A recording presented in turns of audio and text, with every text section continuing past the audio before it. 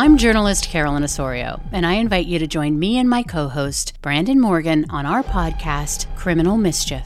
From law enforcement officers seeking justice to victims' families seeking answers, every week there's a new case and a new victim whose story deserves to be told. New episodes of Criminal Mischief drop every Tuesday. Hello everybody, welcome back to another episode of Decoding the Unknown. As always, I am your host, Simon. What happens here is Katie has written us a script on Decker, the Poltergeist Rain Boy. I, as always, am going to read it. It's about poltergeists. I don't believe in any of this stuff. So this is going to be fun. Jen, afterwards, our wonderful video editor, is going to, edit the video. That's what she does. Let us get into it.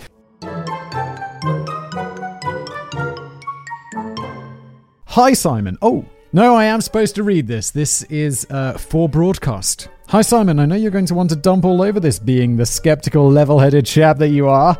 Yes, I take all of that as a compliment. Often people are like, Simon, couldn't you be a little bit more open-minded? And I'm like, yo. People have been talking about ghosts for a really long time and poltergeists and supernatural and all of this stuff. And all we have to show for it is absolutely nothing. And there's this absolute legend called James Randi, who was like, he died recently, R.I.P., you absolute legend. And he was like, yo, if you can prove to me and meet these criteria that, ghosts or whatever, I can't even remember exactly what it was, exist, I'll give you like $1 million. It wasn't $1 million, it was a lot of money. And no one ever could, which says something about it, doesn't it? But I mean, if you want to believe, that's fine. I don't mind. I just think you're a little silly. But just take a moment to hear the story before poo-pooing it so readily. Okay, I'm going in with an open mind, Katie. Maybe there are really some things that can't be explained away. Do you think you could do it? Okay, this episode is not a strange 80s movie mashup in which a young Dustin Hoffman makes playing cards fly about by themselves. It's about Don Decker, a man who was possessed by a demon and acquired the ability to make it rain indoors. Except no, he didn't. Shh, no, hush now. Katie, I swear I don't read these ahead of time. Katie knows exactly what I'd be saying at that point. It's like, no, you didn't. She's like, shut up and listen to the story, fact boy. Okay, I'm going in with an open mind. Let me see if I can be persuaded. And I just wanted to pull something out here. Maybe there are some things that can't be explained away. Fully accept that. There are some things that cannot be explained. But you know how they will be explained eventually? It's not by ghosts. It's not by any of that shit. It's by science. Isn't it? That's how it will eventually be shown. Don Decker and the Mysterious Moisture. I feel like that's a better name for this whole episode.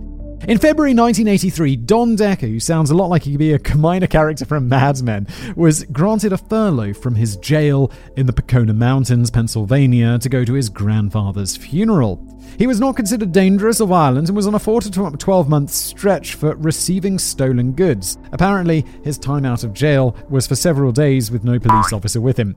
At the risk of telling the story again, I've told that story the time I bought a stolen drone, like a photography drone by accident off eBay. I fortunately didn't get 4 to 12 months in prison. I know buying stolen goods is a crime, but you have to know you're doing it right. You can't just buy a drone off eBay for a reasonable price and then be guilty of a crime. I mean, I hope not, at least. Otherwise, well, I guess I'm going to have to face the music for that at some point. Anyway, Don was allowed out of jail for a few days for this sad family occasion, but it wasn't particularly sad for him. That's because, according to Don, his grandfather had been abusive to him since he was 7 years old. That sounds like an absolute double win for Don, doesn't it? It's like, yes, abusive grandfather's dead, and I get to go out of jail for his funeral. And by funeral, I mean I'm going to go to the pub. Because granddad. We only have Don's word for it, but it does seem pretty low to not believe him about something like this, so let's go and give him the benefit of the doubt here. Yeah, I mean, why not? Why would we not believe this? They'd be like, yeah, granddad abused me. Why are you lying, Don? I'm not lying. I have no reason not to believe you. Yet, Don. Yet.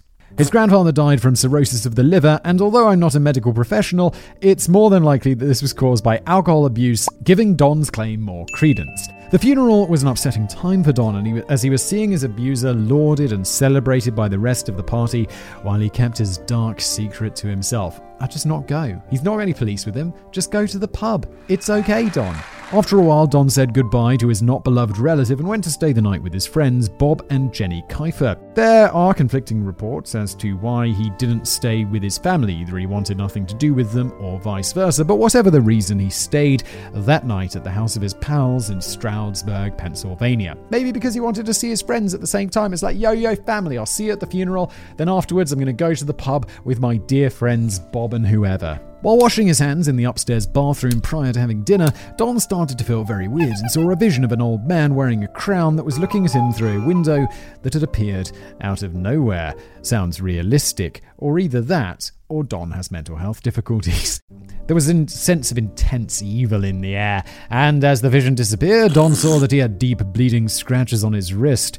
I feel a sense of impatience from you, Mr. Whistler. How could you tell, Katie? How could you tell?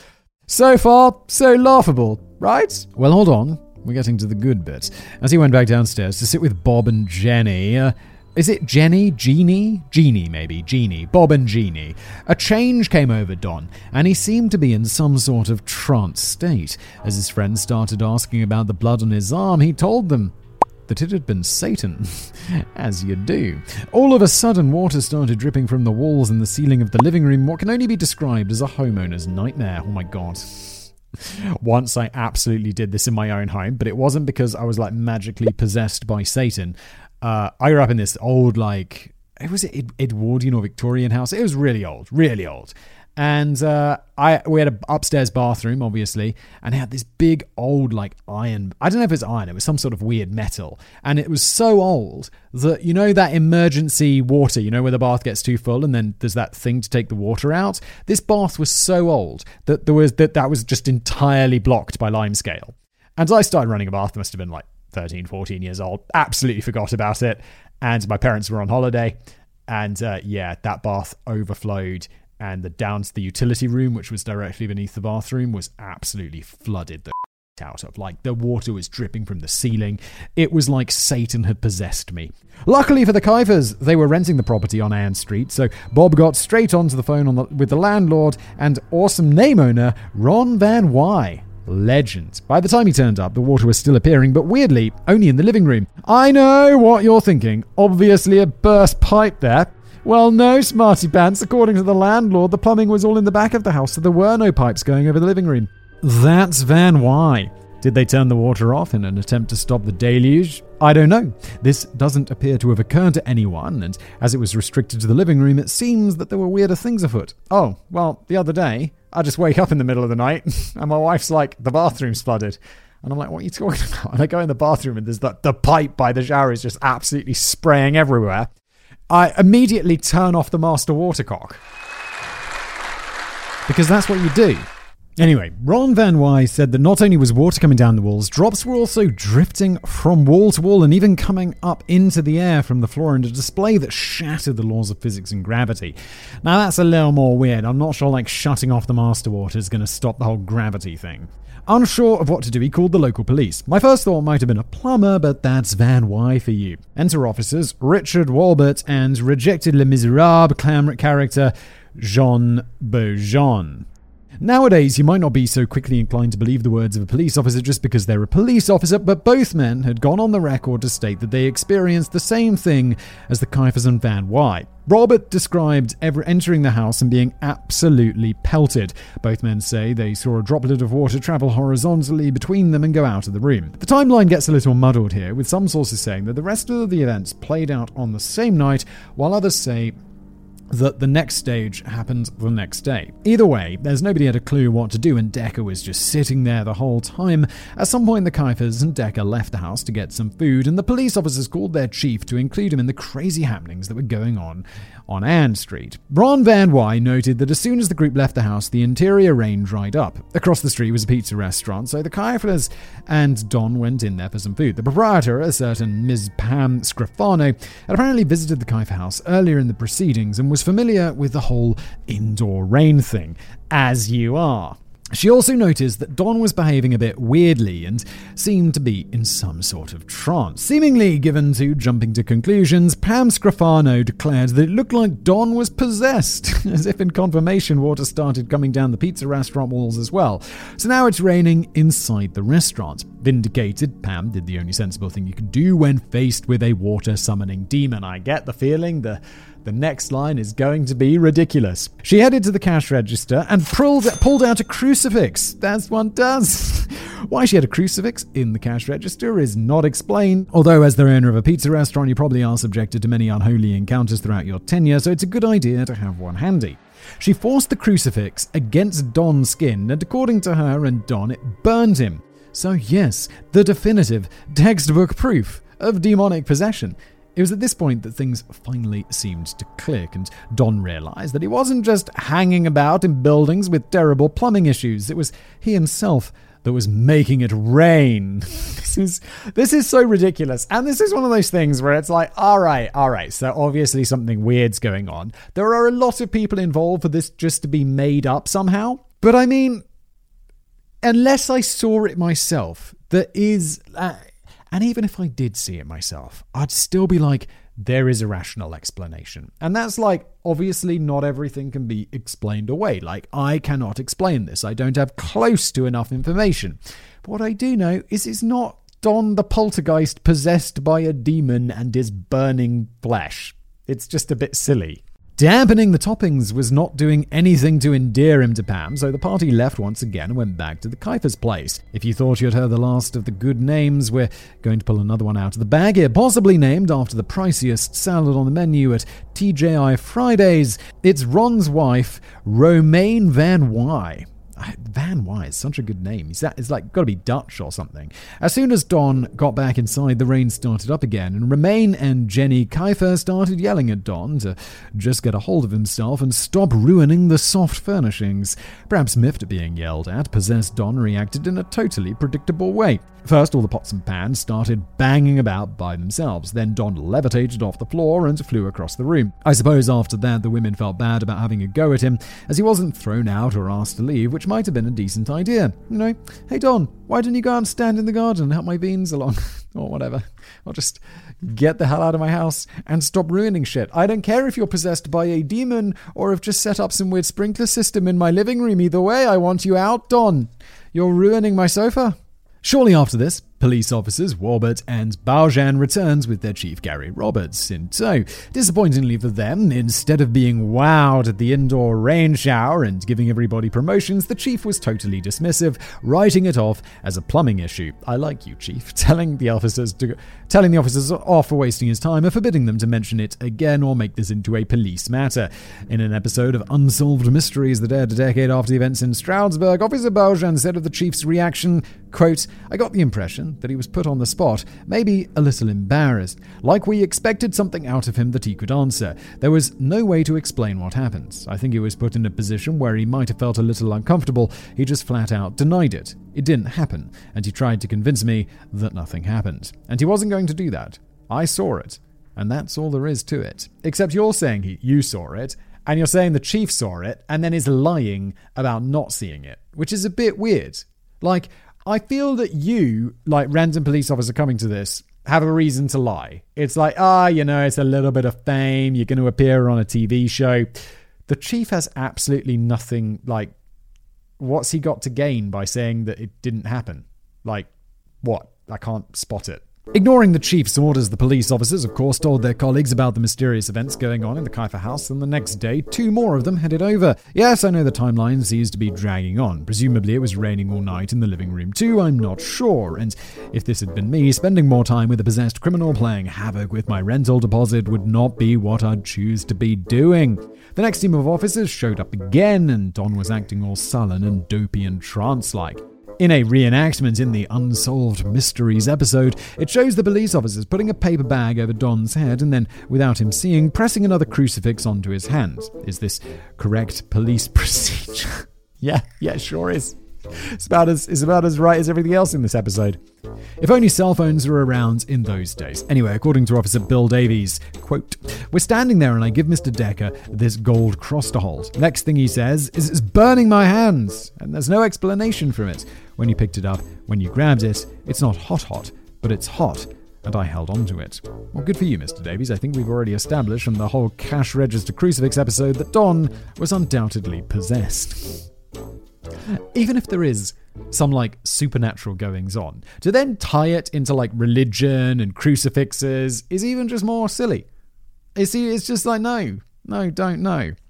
He also did the whole levitating and flying across the room thing again when the officers rushed over to him, and he had 3 deep scratches on his neck. Cue everyone freaking out. Nobody had ever experienced anything like it. As Don was still on his furlough break and hadn't committed any crimes, the police officers left him be and went back to work. On Don's final night before going back to jail, the Van Wise, after exhausting the go-to priests for exorcisms around the Stroudsburg area, eventually found a priest to come to their house and try to expel the rain demon from within Don Decker.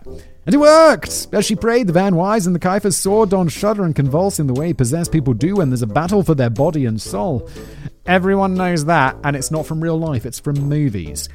Fictional movies. Also, this guy, Don Decker, definitely has something to gain from this, right? Like, he's supposed to be in prison for this thing, and I don't know if, like, he's possessed or whatever. They're gonna, is he gonna be allowed out of prison for a longer time because they want to get to the bottom of this possession or whatever? I don't know. It's so unbelievable. It's silly. Finally, he seemed to snap out of his trance and return to his mild-mannered self. The rain also ceased, and the property never had the problem again. After the world's least relaxing time away from jail, Don had to go back, but this time he took with him the knowledge that he could somehow control water. He was put in a cell with another man and decided to test his new powers out again. And you know what? Within minutes, there was water rising out of the concrete prison floor, water flying horizontally, and his cellmate was yelling to be moved to another room. I feel like that is something that there's going to be documented evidence of. Like, it's a prison, right? They're going to write that in some sort of prison journal. A guard came along to see what all the commotion was, and Don told him that he was causing the water to do this, and he had the ability to make it rain. "Oh yes," said the guard. "Make it rain in the warden's office then, tough guy." That's not a direct quote, it just feels like how the guard would talk. It's like, yes. The unsuspecting warden, Dave Keenhold, was minding his own beeswax in his office when another officer came in to let him know what the kerfuffle was about with the rain boy when he gasped and told Keenhold to look at his shirt. There was no rain cloud in the warden's office, but a large damp patch had appeared on his shirt. Yes, I know. Let's keep the skepticism until the end of the story, please. Okay, Katie. I will hold my tongue. Come on, we're nearly at the end. You can do it. I've just ruined it so many times. Katie has to remind me not to be a This freaked the warden out so much that he called for the second divine intervention in as many days, and the Reverend William Blackburn answered the call. After talking with Don for a few minutes, the Reverend noticed a change come over him and suddenly smelled something terrible, like the stench of death. Extremely creepily, Don leaned forward, and here's what the Reverend said next. He raised his hand and rubbed his fingers together. All of a sudden, it started to rain. It was like the devil's rain. It was a mist. I was in the presence of evil. I opened up the Bible and started to read to him, but the pages never got wet. So help me. It was a frightening thing. I sure do hope he was like yelling in like a deep southern preacher, like the televangelist preacher, like, "And God dispel you from these pages!" You know, that sort of thing. That's how I'm imagining this. This is like a movie and not fact. As Blackburn read the Bible at him, a look came over Don and the foreboding atmosphere, as well as the rain. It lifted. It was the last occurrence of Don's strange rain-summoning powers, but still offered no real explanation as to what had been going on. Explanations. But now let's dig into it. Okay, so you've been waiting ever so patiently to bash this story. I've been anything but patient, Katie. Not patient at all. So let's go through a few of the details now. There are some elements that can be explained, or at least alternative theories that can be offered. We'll start with the whole possession element. It's a nice, neat story that after the death of his wicked grandfather, Don is possessed and tormented by the demon of an old man. Was it the spirit of his grandfather? Don seems to think that it was, stating in an Unsolved Mysteries episode, "And as for my grandfather, I think what had happened was his doing. Because he abused me when I was young, he got a chance to abuse me again." This episode was filmed 10 years after the events with not much press in between. However, there was no mention of the old man with a crown demon vision in the show. In fact, it wasn't mentioned until the case was televised again in an episode of Paranormal Witness in 2011, so it's not outside the realms of possibility that Don's story was sexed up to create storylines that weren't originally there. Shocking. And also, like, there's the motivation, right? You're making up some sort of paranormal story so you can go on these paranormal shows and sell your bullshit to someone who's probably paying you something small, or maybe just, you get some craft services so you get a free lunch. I mean, it's all very silly, isn't it? Looking back, that might not have been the best phrase to use, but you get what I mean. Regarding the trance state, yes, he probably was feeling pretty weird after his grandfather's funeral. Maybe he had sunk into some sort of depression or was suffering from PTSD after the abuse that he had suffered. This would make his behavior seem odd, but it wouldn't mean he was possessed. It's also highly likely, yes. Someone looks a bit disgruntled and sort of just sad. Not disgruntled, what's the word? Something. Like just sort of sitting there, staring off into space. Like, all melancholic. I know it's melancholic. But, I mean, that doesn't mean you're possessed, does it? Does it? It's also highly possible that he himself caused the scratches on his arm, either knowingly or unknowingly, if he was in a deep funk. Once one person, such as Pam Scrofano of the pizza place, has got it in their heads that there's devilry about, it's probably easy to convince other people who have also witnessed some weird that this is the cause. A priest reading the Bible to you might act as some sort of relief, because everyone knows that that's how you're supposed to help someone who is apparently possessed. Everyone knows this. Possession's a real thing, except it's not. It's almost always mental illness, and reading a Bible at them ain't gonna do. You can also fake being burned by a crucifix by just saying that it burns. Did anyone try any other shaped metal on Don to see if it had any effect? No, they went straight for the tried and true cross shape. I'm not saying Don was deliberately trying to pretend that he was possessed, just that it might have been in such a weird state that it just all happened and he was taken along with it. Him levitating and flying around the room could potentially just have been him throwing himself around, but why this whole story has endured as a mystery is that there were 9 other eyewitnesses to many of these events who have gone on record to state what they saw. And many of these were serving police officers who could have been putting their reputations and therefore their jobs on the line by sticking to this bizarre story. There's a line of thought that states that what we sometimes refer to as poltergeist activity, for example the rattling of pots and pans and Don being thrown around the room, is a manifestation of adolescent energy, as this kind of thing usually occurs around teenagers. Don was 21 at the time, and while I'm making no judgments on him being a late bloomer, maybe his distress was channeled this way. Another thing that's a bit fishy about this part of the story is that everyone seems to have jumped straight to possession and not some sort of medical issue. Yeah, I feel possession of this kind of feels like an excuse for improper diagnosis and mental issues. If my friend had been acting strangely for a while and had deep scratches on his arms, my first thought might be to consult a medical practitioner or mental health professional, not my local Ghostbuster. That local Ghostbuster should be far, far, far down your list. It's not possible to say now if these things actually happened as reported or whether the real events were blown up by the witnesses' minds due to the other strange happenings, coercion by TV producers and the passage of time, but if we really must, we could probably discount the whole possession part of the story. Dismissed it before you even got started. Which brings us on to the rain. Some of the elements here can be explained. Let's get back to Warden Keenhold's shirt. If you remember, Don was in jail and had been challenged to make it rain in the warden's office. When another officer had gone in there, the warden was made aware of a wet patch on his shirt, which frightened him so much that he called an exorcist. This seems like the most easily explainable part of the story. That patch could have been anything. He could have been sitting under a real leak. He could have been sweating. He could have splashed his shirt when he was washing his hands. There are so many possibilities here. So I'm just ignoring this one, as quite frankly, it's kind of stupid. Moving on, being caught in an indoor rainstorm in one house is weird, in 2 locations is even weirder, but in 3, it's more than a coincidence. Don was the only person to experience all these indoor rain shenanigans, so it stands to reason that it was him that was the target or the cause. People have tried to explain the interior rain at the Kythe House as being linked to the weather. Researcher and skeptic Robert Bartholomew has posited the rain inside the Kythe House was due to a weather condition known as ice damming. This occurs when snow or ice on a roof is melted due to warmer air in the attic beneath it. This creates pools of water which can then leak into the house. There had been a snowstorm not long before these events, which might lead you to believe that this might be the answer, until you remember that this happened in a downstairs room and the room above it was perfectly fine. And if this was a weather-related thing, wouldn't some people have been familiar with it and be like, oh yeah, it's just another ice damming leak, instead of being totally awestruck by the water, which I remind you is stated to have been flowing in all kinds of directions, not just dripping down.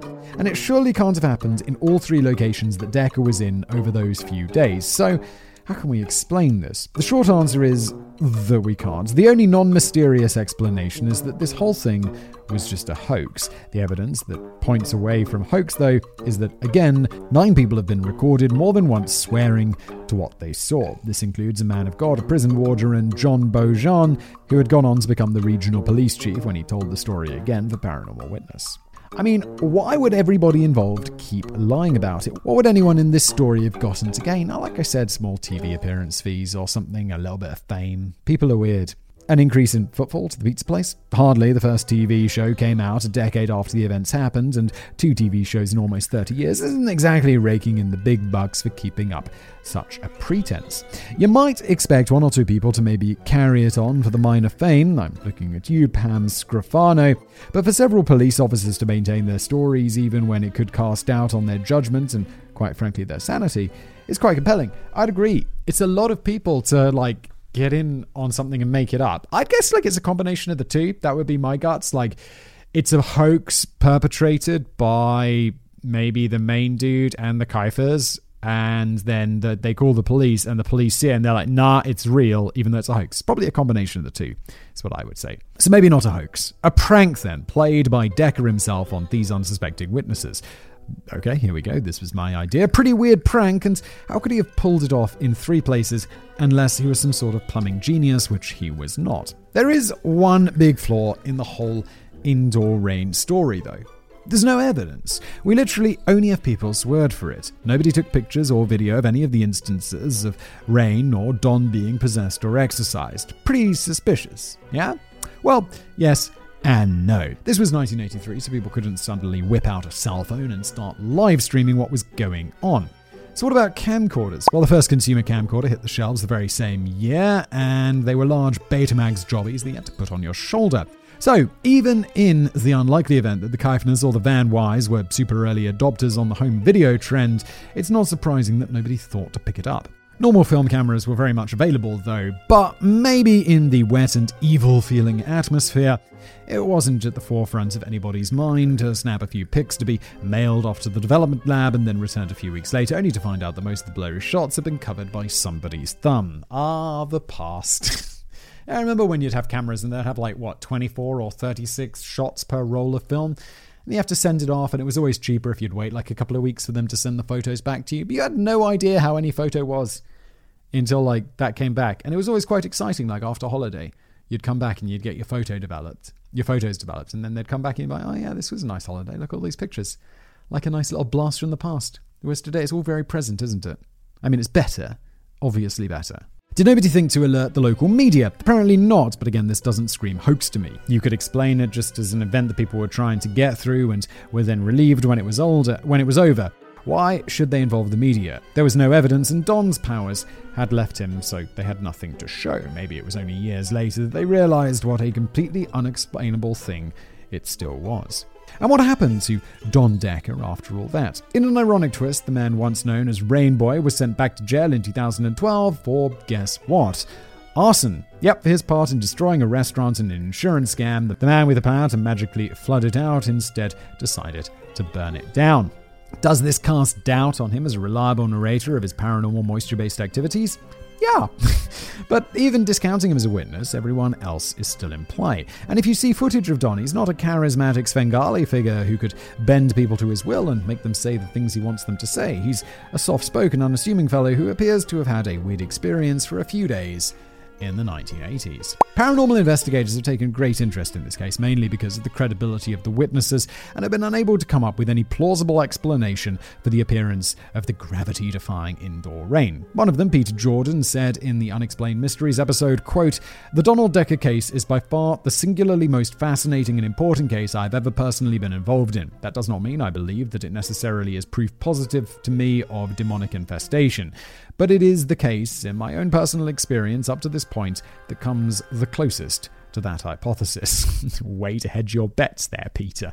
Yeah, if this is the most compelling thing ever, I'm like, yeah, but it could have been a hoax that a couple of people fell for, and then it spread around. It's like, that's the most compelling ever? Really? So, Don Decker, real-life rain boy and poltergeist vessel, complete hoax monkey or traumatized young man who's at the center of some extremely strange occurrences. Maybe this one really can be filed as unknown. So, I really hope you enjoyed that little episode there. If you did, please do. If you're watching this, make sure you smash that like button. Make sure you're subscribed. If you're just listening to this show in its podcast form, leave it a review. That would be fantastic. Review could go something like this. I don't like how Simon constantly laughs at all the paranormal stuff. He makes it seem like he doesn't believe at all, which is disappointing. Go for it. Go for it. Type away. This has been an episode of Decoding the Unknown. Thank you for watching.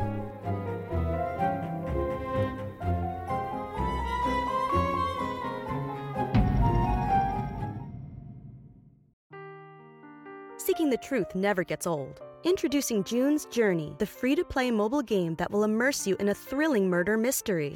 Join June Parker as she uncovers hidden objects and clues to solve her sister's death in a beautifully illustrated world set in the Roaring '20s.